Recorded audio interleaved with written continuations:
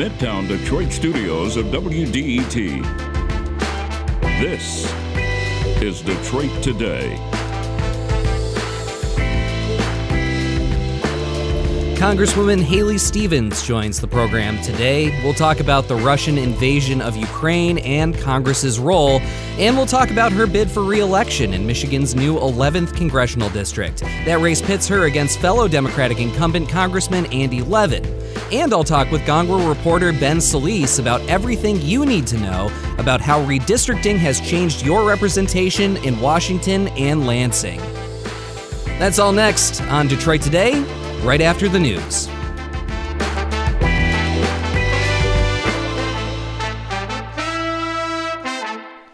Detroit Today is supported by Michigan School of Psychology in Farmington Hills, educating psychologists today who will transform our world tomorrow. Learn more at msp.edu.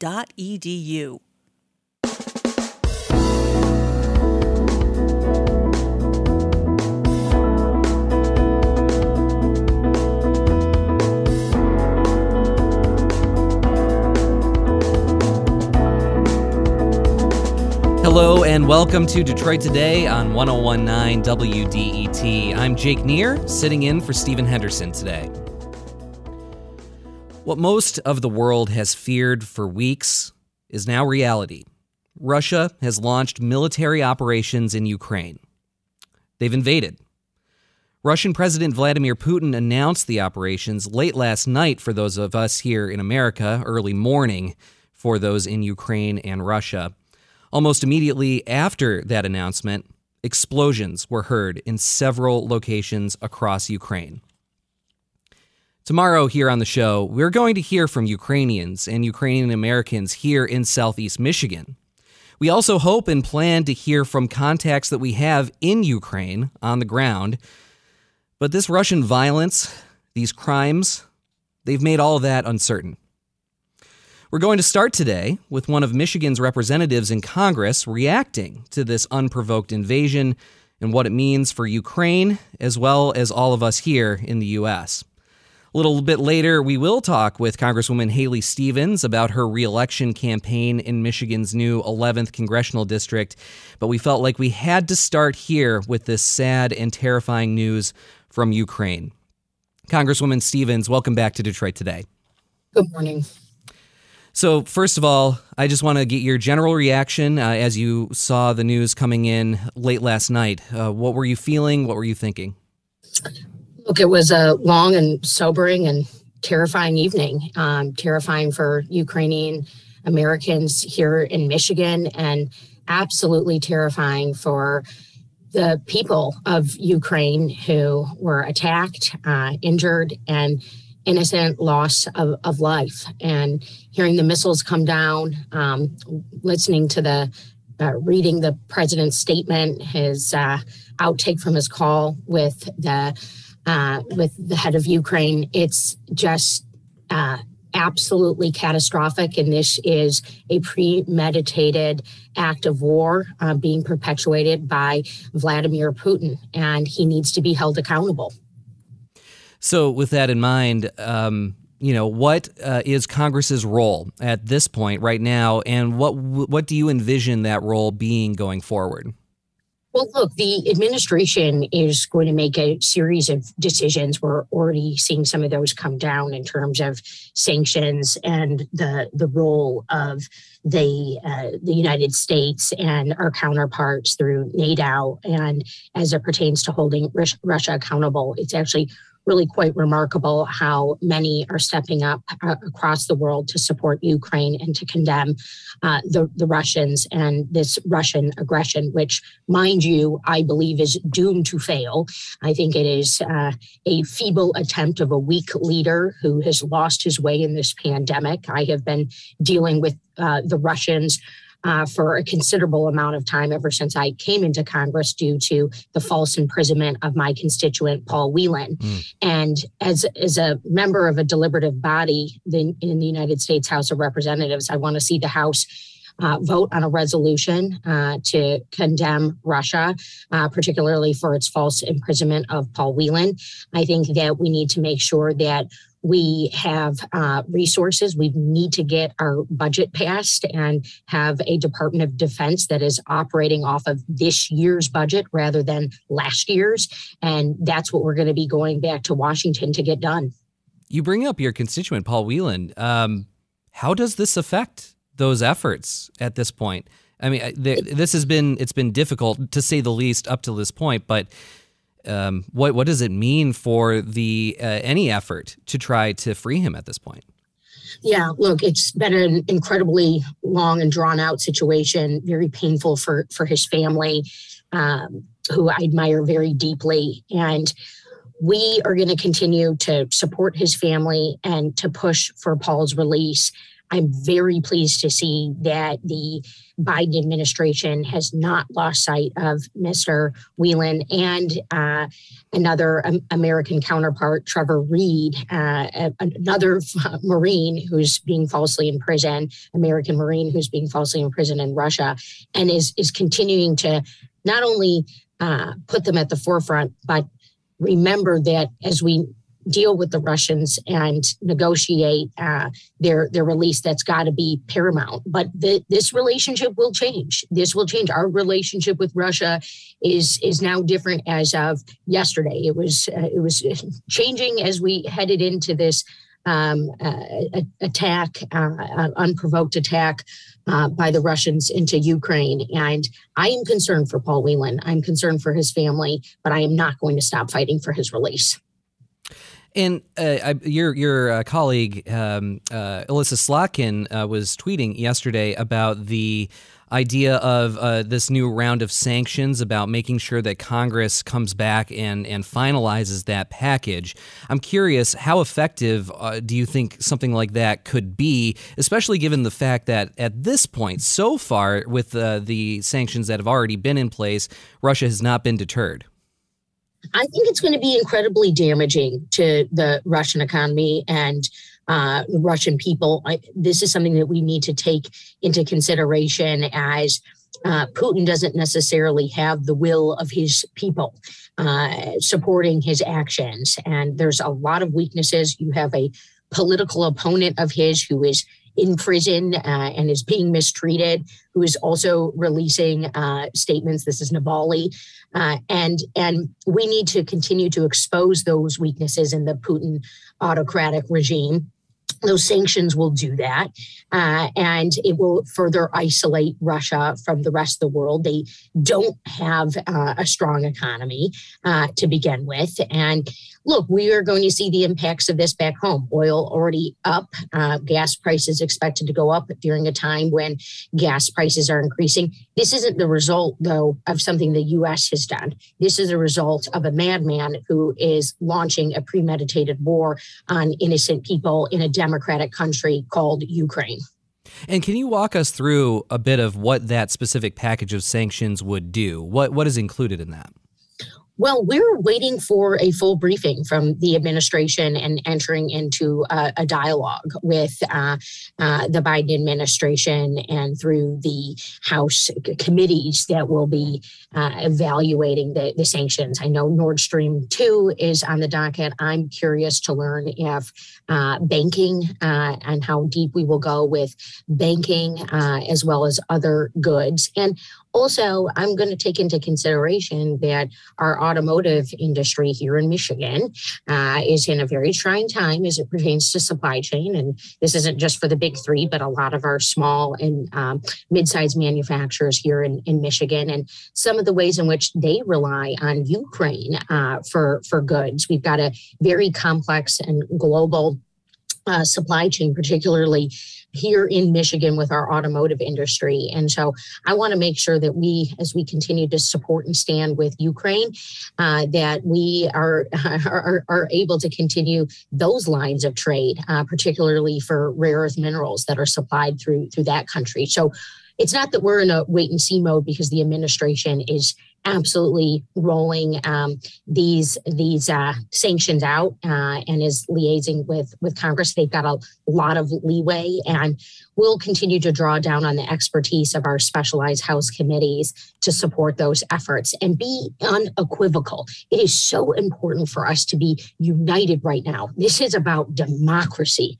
Ukraine is a democracy. We have an autocratic nation with a reckless leader who imprisons and attempts to kill his political opponents, conducting an act of war on innocent people. Don't look away, because there were apartment buildings bombed last night, men, women, children hurt, injured, and the like. And we have to be united as a country in terms of holding Russia accountable and standing up for the innocent people of Ukraine.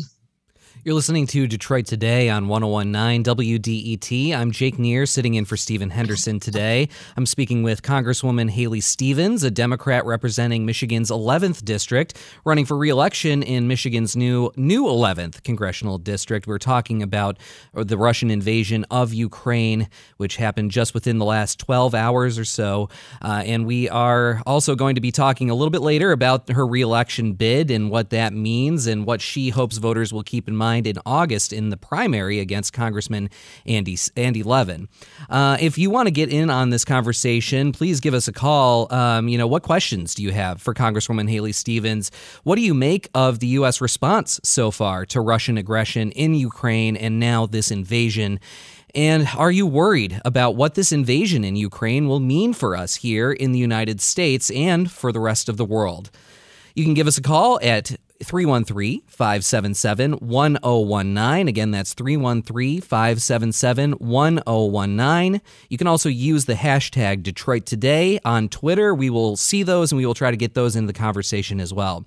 Congresswoman Stevens, do you personally foresee a scenario where the U.S. and or NATO would deploy troops in Ukraine on the ground? And if so, do you think that President Biden should get authorization from Congress first?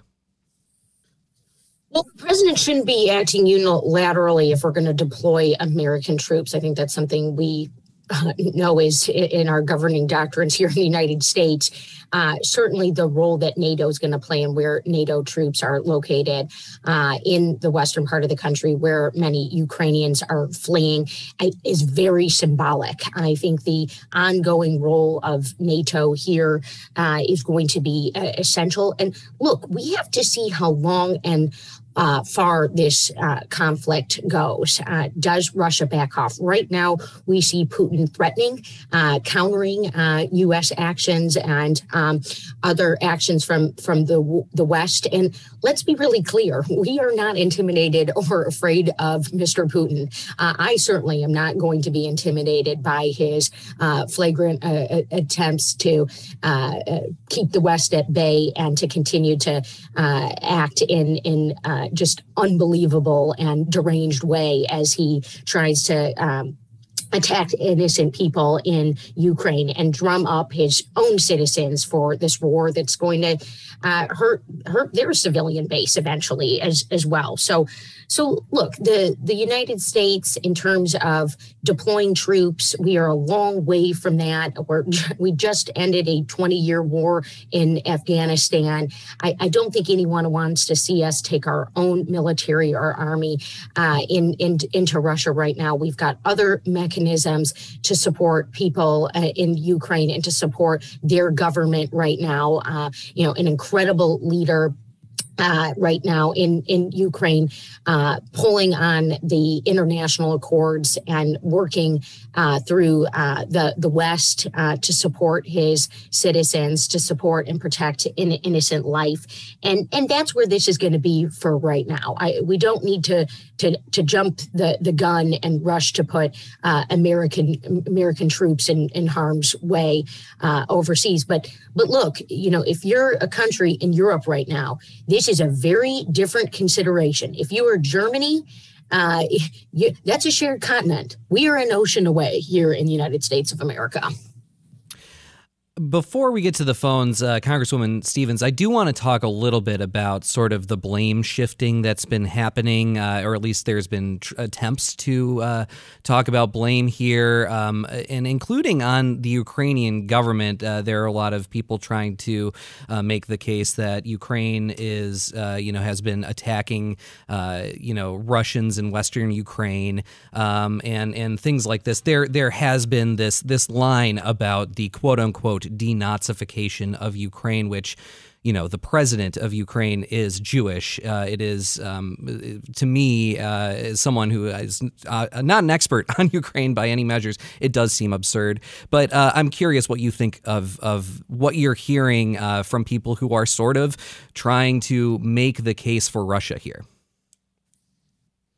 Look, we don't need to Russian sympathize. We don't need to sympathize with an autocratic nation and pull at a dark history. I was at Shabbat dinner on Friday, and certainly there was just this past Friday, and this came up. And look, World War II, when when Ukraine was acting in a certain way, was absolutely very shameful. But that's not where we go today. And certainly with the president of Ukraine and his Jewish background, it is it's a very different history right now playing out. We don't need to pull on the threads or even question our, allied relationship with the Germans today. That is pulling on threads. We have a democratic nation.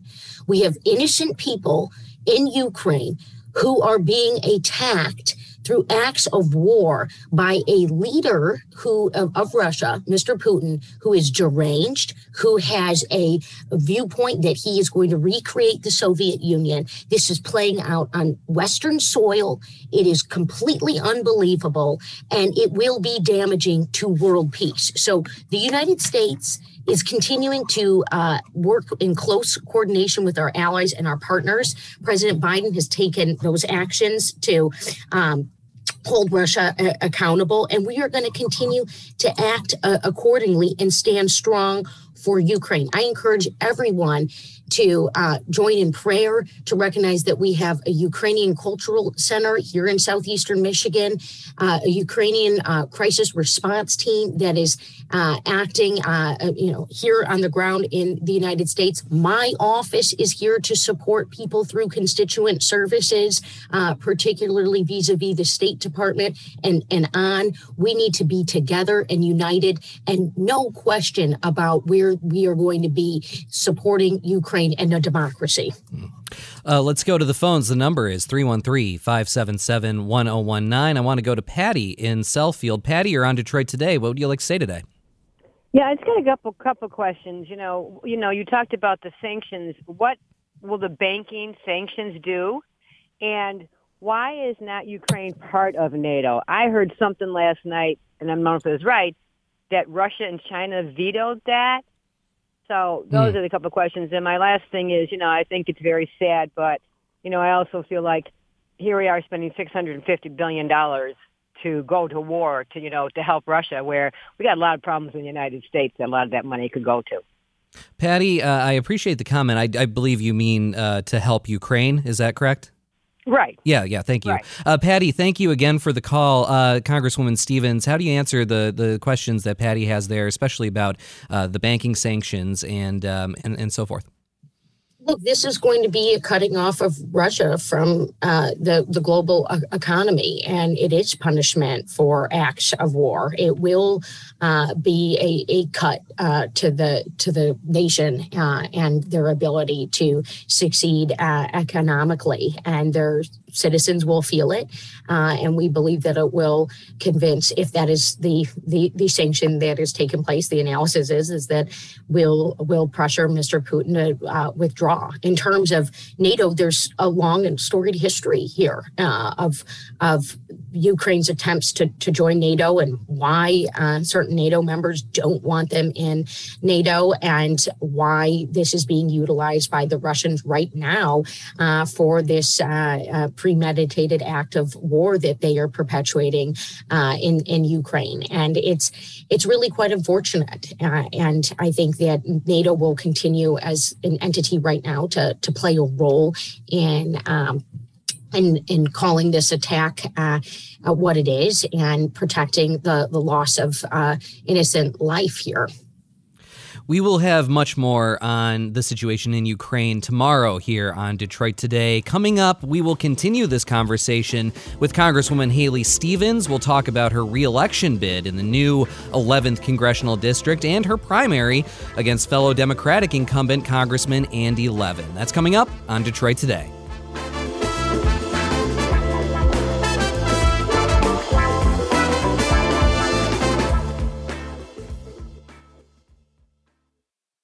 Bringing you news that matters.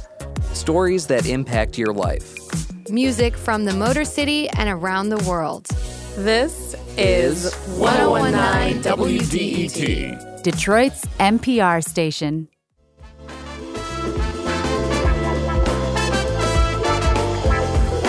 You're listening to Detroit Today on 1019 WDET. I'm Jake Neer, sitting in for Stephen Henderson today. Stephen's taken some well-deserved time off today, and he will be back next week. But I am very glad to join you today, and I'm also very glad to join Congresswoman Haley Stevens, a Democrat representing Michigan's 11th Congressional District, running for re-election in Michigan's new 11th Congressional District. And we are talking right now about her re-election bid, and we want to get you in the conversation as well. What questions do you have for Congresswoman Haley Stevens about her bid for re-election? What do you make of the primary between her and fellow Democratic incumbent Andy Levin? And what do you make of these new political maps that were drawn and approved by our new redistricting commission? Do you think they did the best job that they could that they could have done under the circumstances? The number on the phones is 313-577-1019. Again, that's 313-577-1019. And Congresswoman Stevens, this new district, this 11th district, it includes a little over 40% of the constituents that you represent in your current district. That's the most of any other incumbent at this point. What do you make of the way Michigan's redistricting commission drew these lines? Well, look, I'm excited to have an Oakland County seat in the United States Congress, and that's what the new Michigan's 11th district is. It was always a majority Oakland County seat. 60% of it was in Oakland County. I was really proud to flip this seat in 2018 from Republican to Democrat, help usher in a new majority in the Congress, reestablishing trust, security, delivery for the American people, protection for healthcare, and on. And now, we've gone through a redistricting process. Tragically, Michigan is losing a congressional seat again, just as we have since 1980, longer than I've been alive. And so the largest state geographically east of the Mississippi River will only be represented by 13 members of Congress come 2023. You've criticized Congressman Levin for running in the new 11th district and not the new 10th district, which includes a lot of his current district. Even though you are the incumbent who shares the most territory and constituents in this new district, Congressman Levin does live in that district. You're moving to be in the district. Can you explain why you think why you are criticizing him for making that move, especially considering that he lives there and is raising a family there?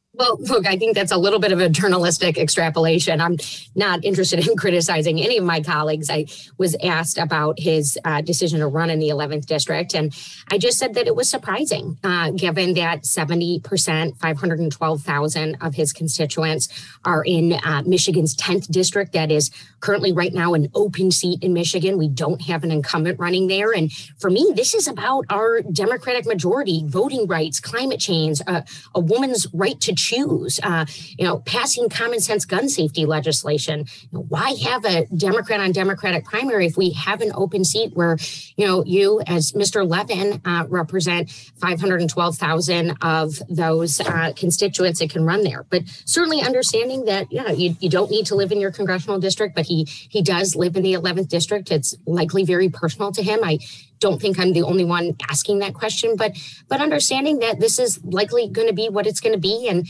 I'm excited and grateful to be getting out and connecting with my constituents who've carried over in this 11th district, having the support of Congresswoman Brenda Lawrence, who represents the largest number of Democratic primary voters in the new 11th district, having her mentorship and leadership as I run along with her endorsement, and certainly just feeling grateful to connect with those new constituents and bring this district together, become the Democratic nominee, and get reelected in November so I can continue delivering for the people. I don't mean to beat a dead horse here, but because you said that your reaction was that you said you were surprised and that it was an extrapolation, I do want to. Fox 2 did quote you as saying, quote, "I couldn't imagine abandoning over 70% of my current constituents in an open and winnable congressional seat to primary a fellow Democrat." I'm wondering about that word abandoning when you're talking about constituents, especially again, he lives in the district. Yeah, sure. Oh yeah. I have a really close-knit relationship with all of my constituents. The work that I have done to get elected in 2018 and to win re-election in 2020, dozens and dozens of town halls, over 5,000 federal cases solved for my constituents. That's what I meant, right? Is when you have 500,000 people that you've been representing in an open seat, why wouldn't you continue to seek to represent them, right? That to me was what I meant by, I was surprised by his decision to run in a seat where, sure, he lives, but only represents a quarter of those constituents. I do want to give you an opportunity to talk about the last two terms that you've been in Congress and what you view as some of your biggest accomplishments policy-wise. What are some of those things that you hope that voters will keep in mind when they go to the ballot box, especially in August of this year? Well, look, I'm, the first woman to ever win Michigan's 11th district in its old configuration. I'm the first millennial Michigan ever sent to Congress. I'm intent on representing the voice of the future. I'm the vice chair of the House Science, Space, and Technology Committee, ushering in a whole host of legislation to double scientific research funding, to invest in STEM education through equity and inclusion, working very closely with our schools, connecting with people all over Oakland County to solve problems, bring in new solutions, and look, we've got a campaign with our eyes on the prize about what this means for Michigan's future, right? Having served in the Obama administration, obviously during the auto rescue where I served as chief of staff, but even to today, solving problems during a pandemic, making sure that we're getting our fair share of federal resources, working very closely with our mayors and municipal leaders. So the new 11th congressional district is pretty solidly blue, I think it's safe to say. So this primary is sort of where a lot of the attention is going to be. Not to discount, any Republican or other candidate that might run in November, but this is sort of where a lot of voters are trying to make a tough decision, especially Democratic voters against two incumbents. And I think that a lot of Democrats probably think to themselves, look, I just want to vote for a Democrat. What's the difference, right? What is the difference between these two candidates, especially because they both came into Congress at the same time? Can you offer some especially policy issues where you believe that you and Congressman Levin have some daylight between you, might have some significant disagreements on policy? Well, I know in a Democratic primary, that's what's on everyone's mind. And it's true that Congressman Levin and I have a 96% similar voting record. I have 100% voting score with the AFL-CIO. I know that I voted for the USMCA, the renegotiated NAFTA, to invest in the American workforce and invest in our Michigan economy and our Michigan labor force. And, Mr. Levin wanted to see something else out of that trade agreement and did not vote for it. But at the end of the day, This is not my charge. I am running to be the Democratic nominee, but Haley Stevens, as a Democrat in a previously Republican-leaning district, wins for our democratic values, voting rights, raising the minimum wage, paid family leave, and on. That is what I am running to do. And I want to bring reform back to the Congress. I want to make our government work better for people through transparency, through real debate, getting dark money out of politics, and on. That is what I'm up to.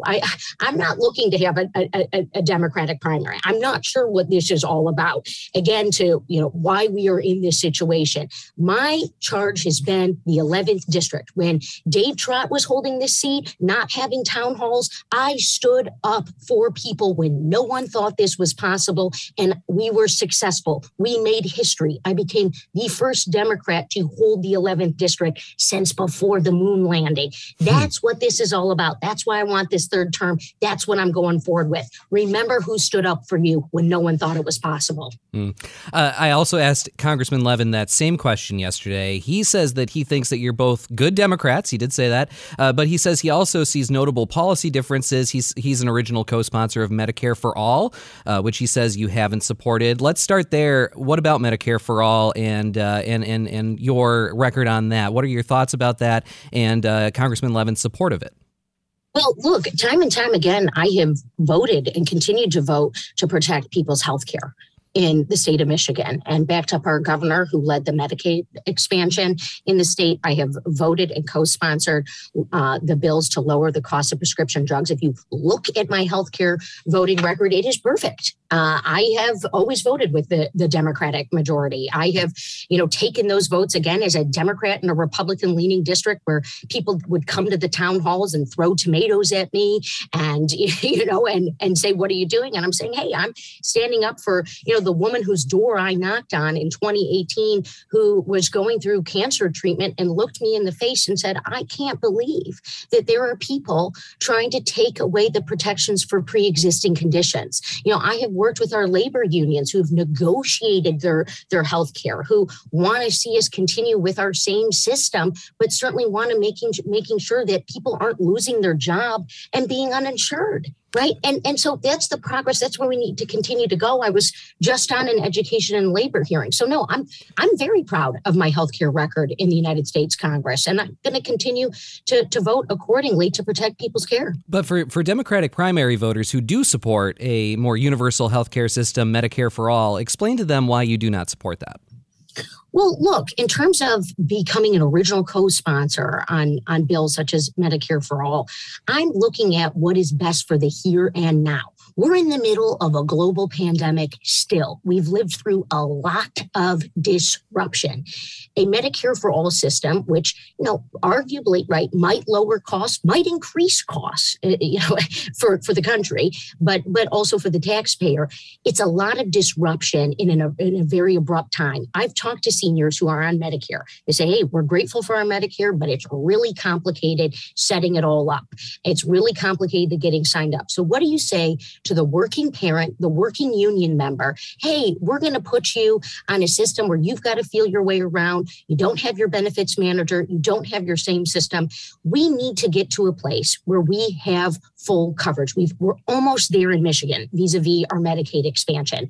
We've got to either do a public option. We've got to continue to fulfill the goals of the Affordable Care Act. We've got to continue to keep subsidies low. So look, that's where I've been on this. And I'm not afraid to talk about it. Before we have to let you go, Congresswoman Stevens, I do want to get Ollie in Dearborn here on the conversation. Ollie, great to have you on Detroit today. What would you like to say?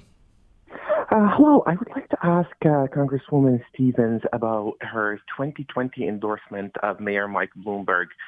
I heard the Congresswoman talk about values and talk about dark money. Mayor Bloomberg installed the racist stop and frisk program. He started a mass surveillance, discriminatory, illegal, unconstitutional surveillance program against the Muslim community. He also paid $2 million to help her get elected. So in this question of values and dark money, where does she stand on campaign finance reform? And Why did she endorse Mayor Bloomberg? Yeah, Thank Ollie, I really appreciate the question. Congresswoman Stevens, talk about your endorsement of Mayor Bloomberg and the concerns Ollie has there. Well, look, the last time I checked, the 2020 election is over. We are glad that Donald Trump was defeated. That was my goal, right, is we just needed to beat Donald Trump. I was really proud of our whole Democratic, slate of candidates running across the country. As I looked for that period of time where Mr. Bloomberg was in the race, it was about winning. And you can certainly see the number of people who were in his campaign, who are on the ground and this and that. I'm not here. And look, we have a lot of questions, a lot of people who believe the big lie right now. I was in the Capitol on January 6th. I am not here to relitigate an election that is over. I was the first Democrat member of Congress in Michigan alongside Congresswoman Lawrence to endorse Mr. Biden. I was very pleased to have worked for him when he was running, when he was the Democratic vice presidential nominee in 2008. He's doing a fantastic job. I'm going to be excited to campaign alongside him and Vice President Kamala Harris, who is a historic figure in her own right, which we can recognize as Black History Month comes to a conclusion in just a few days here. And that's what this is all about for me. We needed to get Trump out of office. We overwhelmingly were successful in doing that with Mr. Biden, and I was pleased to support his candidacy. All right, Congresswoman Haley Stevens, I know I got to let you go. There are so many things that I wish we could have talked about today, from transit to the America Competes Act and microchips. There's just so many things, but there's a lot of time between now and the primary, and hopefully we'll be able to have you on soon so that we can talk about some more of these policy issues. We'll do just that. Yeah. Thank you so much, Jake. Well, thank you so much. Appreciate your time. All right, coming up on Detroit Today, we are going to talk about all of this political upheaval that the redistricting process has caused here in Michigan, especially for incumbents like Congresswoman Haley Stevens and Congressman Andy Levin, and we'll go back to some of the basics. Do you know who's running in your new congressional or state legislative districts?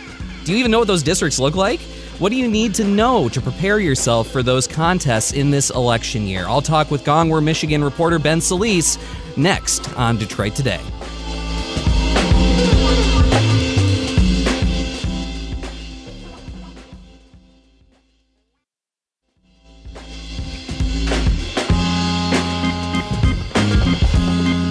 You're listening to Detroit Today on 101.9 WDET. I'm Jake Neer, sitting in for Stephen Henderson today. Michigan's new 11th congressional district is one of the many districts that have changed quite a bit because of the redistricting process here in Michigan. There is a lot of upheaval. I mean, redistricting just pretty much always means that there are lots of changes in representation politically here in Michigan. But this time is a little bit different because we had a independent citizens redistricting commission, and that has changed so much of the landscape here in Michigan. And to talk about all of that and sort of where this leaves us, I am so excited to welcome Ben Solis, reporter for Gongwer, Michigan, back here to Detroit Today. Ben, thanks for joining us. Thanks, Jake. Happy to be here. So, first of all, just give us an overview right now about the congressional districts. Who is running at this point in which districts, especially when it comes to sort of the front runners? Who are the people getting the most attention in these districts, and what are some of the storylines that you're watching? Certainly. Well, I mean, as you had on earlier, one of the big incumbent fights is Haley Stevens and Andy Levin. Trying to see how that's going to shake out. We also know that Fred Upton is teasing a run again. We don't really know, but his ads seem to appear that he's going to run. So that will set some things up. The congressional map, we lost a seat, so it kind of sets up a pretty even split. But we really won't know how that shakes out until some of these elections happen. And I think that's going to be a theme, is that we can make these assumptions. We can see where people are starting to file and where they're saying they're going to run, but the actual outcomes, whether these maps are fair and they've done what they are supposed to, it's still going to take a couple election cycles just to see. And let's talk about some of the specific sort of big question marks out there right now. The one that comes to mind, the biggest one for me, is probably the district that Andy Levin decided not to run in, which is the 10th, which is now centered around Macomb County, southern Macomb County. What's going on there? And for people who live in that district, what do they need to know about who's running? I actually can't answer that right now because I don't have that information in front of me. But yeah, I mean, it's a toss-up. It's going to be tough to see. It seems like one of the things about some of these districts is, in some cases, you have multiple incumbents, like we just talked about with Congressman Levin and Congresswoman Stephen, was running against each other. And in places like the 10th, we don't really have a front runner, like a logical. We do have John James, who is running for that seat. For Republicans, who's getting the most attention. For Democrats right now, it seems like it's been difficult to really find kind of what I would call a marquee candidate, someone that lots of people know, who already has sort of a base. And I think that is one of the considerations that a lot of people are seeing after the redistricting process. And so that is interesting to me. And then on the west side of the state, like you said, Fred Upton teasing with these ads about, is he running? Is he not? Here on the show, he said that he was waiting for some of these legal cases to play out before he makes an actual decision. And I think it's probably smart. And I'm curious if you agree with me, Ben, not to necessarily jump to conclusions when someone starts running ads, that absolutely means that they're running. Sure, and I guess it's to be seen, right? And the John James situation too. I mean, you have a potential candidate who has gone through a couple of election cycles, obviously has some high name recognition, did not win in those contests, but was building his name recognition across the board to be able to do something like this. And I think that's going to be a complication, especially, as you said, if the Democrats don't have a candidate in line, a marquee candidate, someone who can match, John James's recognition, it's going to be tough, and it's interesting because these maps do give, the Democrats one of the better chances to make some ground in the legislature too, here in Michigan at least. And, it's going to be tough to see. And it really will come down to who are the candidates, how well are they campaigning, and I think that was one of the goals of this whole process, was to, create a set of districts, or at least a map across the board where people would have to go out and actively campaign, where things weren't safe, and you really had to, show your mettle if you were going to go out there and win votes. And I think we're going to see that specifically with that John James race too. Yeah. We don't have time to go through all specific races in the state legislative seats, of course. The entire state legislature is going to be up for election this year. But what are some of the interesting highlights or storylines on that level for the state legislature that you're watching right now? Certainly. Well, we've done an analysis of some of these legislative maps with the Senate map and, the House map. And in talking about the Senate map, as I mentioned, it gives Dems a fighting chance. There's at least 13 seats that we've seen that are like safe or likely Democratic, and 14 that are classified safe or likely Republican. So that provides a much more level playing field for both of the parties to win. They can win the same number of seats, and it's more competitive across the board with a pool. So Democrats usually need to sweep the competitive seats just to hit 19 and hope that their party wins the governorship again, obviously. So that could break some of the ties. And also, on the House map as well, we looked at it and we see that there are at least there's 31 districts. So there's 8 seats that kind of tilt Democratically. There's 15 toss-up seats. And there's at least 8 seats that tilt Republican. So that's what we're kind of watching here. Obviously, there's the filings, and people are starting to run. But again, it all comes down to we can make these grand assumptions about how these different districts are going to play out, depending on who's running and who's not. But we really won't see until this election is over, and possibly a few more election cycles go through to see, who really does have a fighting chance in these districts and who does not. It is interesting because usually the midterms are usually rough elections for the party in power in Washington, in this case being Democrats. And then you have this other force moving with with redistricting, making a lot more seats competitive. So it seems like this is one of those big questions about what this will actually mean for representation. Could go in a number of different ways, it sounds like. Yeah, it really could, and I think that's one of the big fights, too. That's one of the first court cases was about, the U.S. Voting Rights Act and how well, the commission adhered to that. The idea was that, legislators in Detroit and Detroit residents and Detroit voters felt that the way that the maps are drawn specifically around them, that, it could hinder minority representation, specifically black representation in the legislature and, potentially in the U.S. House as well.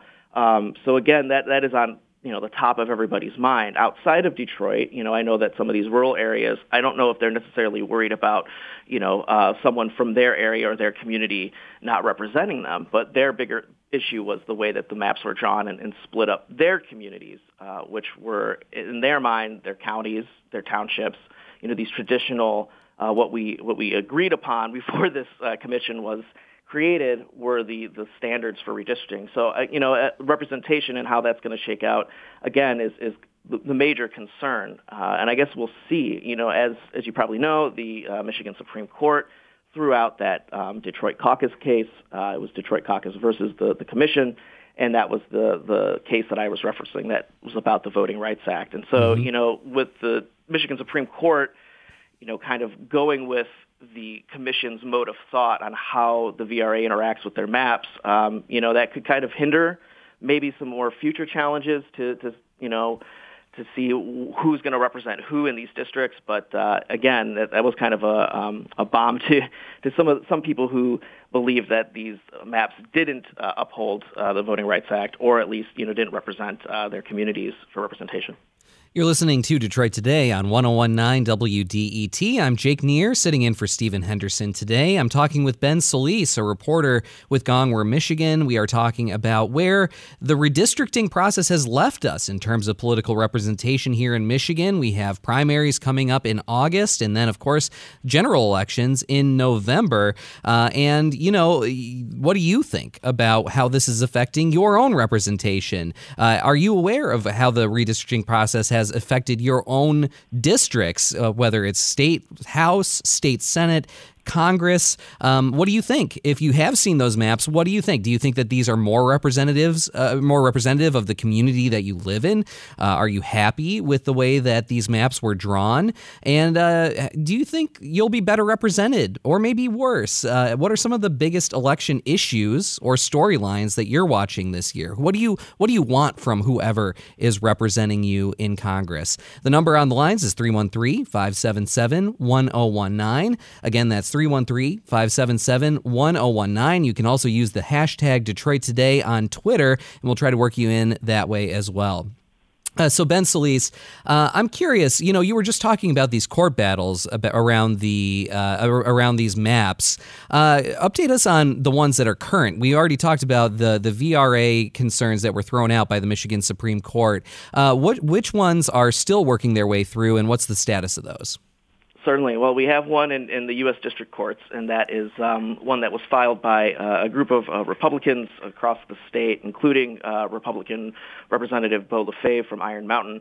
And their concern is primarily to the one person, one vote clause, and it really is focused around that. There are some other issues that they've wrapped in, but that seems to be the primary argument, that the maps do not have equal population, and those equal population metrics are a little screwy. So that's what they want to see is fixed. They did provide a remedy map, which is something that the Detroit caucus did not do. They provided analysis, but they did not provide like a roadmap of saying, if you were to overturn this or you were to rule in our favor, here's what we would like to see, and give you kind of a guide. So there's at least that there. In that process, when you file a redistricting complaint in federal court, it goes before a 3-judge panel, which includes a Sixth Circuit judge and then 2 district judges here from Michigan. And so that's how it's going to play out. 3 judges are going to hear this case. They're going to hear oral arguments sometime in the next few weeks. I believe March 16th is the day that they're going to do that. I could be wrong, but that's what I believe the date is. So very soon we'll have oral arguments there. And that's it's anyone's guess on how that's going to rule. The Western District, where it was filed, is a much more Republican-friendly district. So Republicans filing this challenge in a Republican-friendly district kind of bodes well for them. But, as we saw with the Michigan Supreme Court throwing out the Detroit caucus case, kind of eschewing these long-held ideas of how the Voting Rights Act actually works, we could see another disappointment for the Republicans who filed that lawsuit there. And then also in state court, which would then go again before the Michigan Supreme Court, the League of Women Voters of Michigan and several other plaintiffs have filed a challenge against the commission, saying that the maps, they lean too Republican and that, bucked the essence of the commission trying to draw a balanced or fair map. So we'll see how that shakes out too. Our analysis does show that some of these maps do lean a little bit more Republican. Some of the open source data analysis websites show that some of these maps lean a little bit more Democrat than what we've analyzed. So, it's again going back to how is this going to shake up in the election. I'm not sure that you can necessarily say with definite answers, even with data and analysis, that these maps are going to shake out the way that they are. So that's the chief concern of the League of Women Voters is that, that despite all the painstaking process of trying to make these maps even, fair for both parties, their concern is that the Republicans still have an advantage. And even if they don't, even if they do lean more Democratic, I've heard from people in the Republican caucus constantly that they still believe that they can win and get out there on their messaging. You mentioned the incumbent party usually takes a beating in elections post a presidential election. Obviously, President Biden is our president, and the Republicans are going to do everything they can to try to flip as much as they can. And the Republicans here, at least in the legislature, believe that they can still hold all that ground. And Ben, I'm just about out of time, but what advice would you give people who aren't sure about their new political districts, what they look like, who's running in those seats? What should they do? I think they should consume as much news media as they possibly can about this. The news media. We're not biased here, yeah. Yeah, no, definitely not. I think the news media locally has done a really good job covering this, especially in Detroit. There's a lot of information and resources out there. Those maps are available online. You can take a peek at what they look like. You can kind of compare them to the old maps. All those resources are out there. Just educate yourself. The resources are there. And, turn out to some of these rallies, see who these candidates are. There's going to be a slew of candidates who you've probably never heard before, speak and share their policy ideas. And I think that's really where they're going to go. And I think that's the point of the commission, right? To engage people. Yeah. Here we are. Ben Solis, reporter with Gongwer, Michigan. Always great to talk with you, Ben. Thank you so much for joining us today. Thanks, Jake. Appreciate it. All right, that's all for Detroit Today. Tune in tomorrow. We'll hear from Ukrainians and Ukrainian Americans living in Southeast Michigan and what they're thinking and feeling as Russia invades. This is WDET-FM, Detroit's NPR station, your connection to news, music, and conversation. Thanks so much for listening.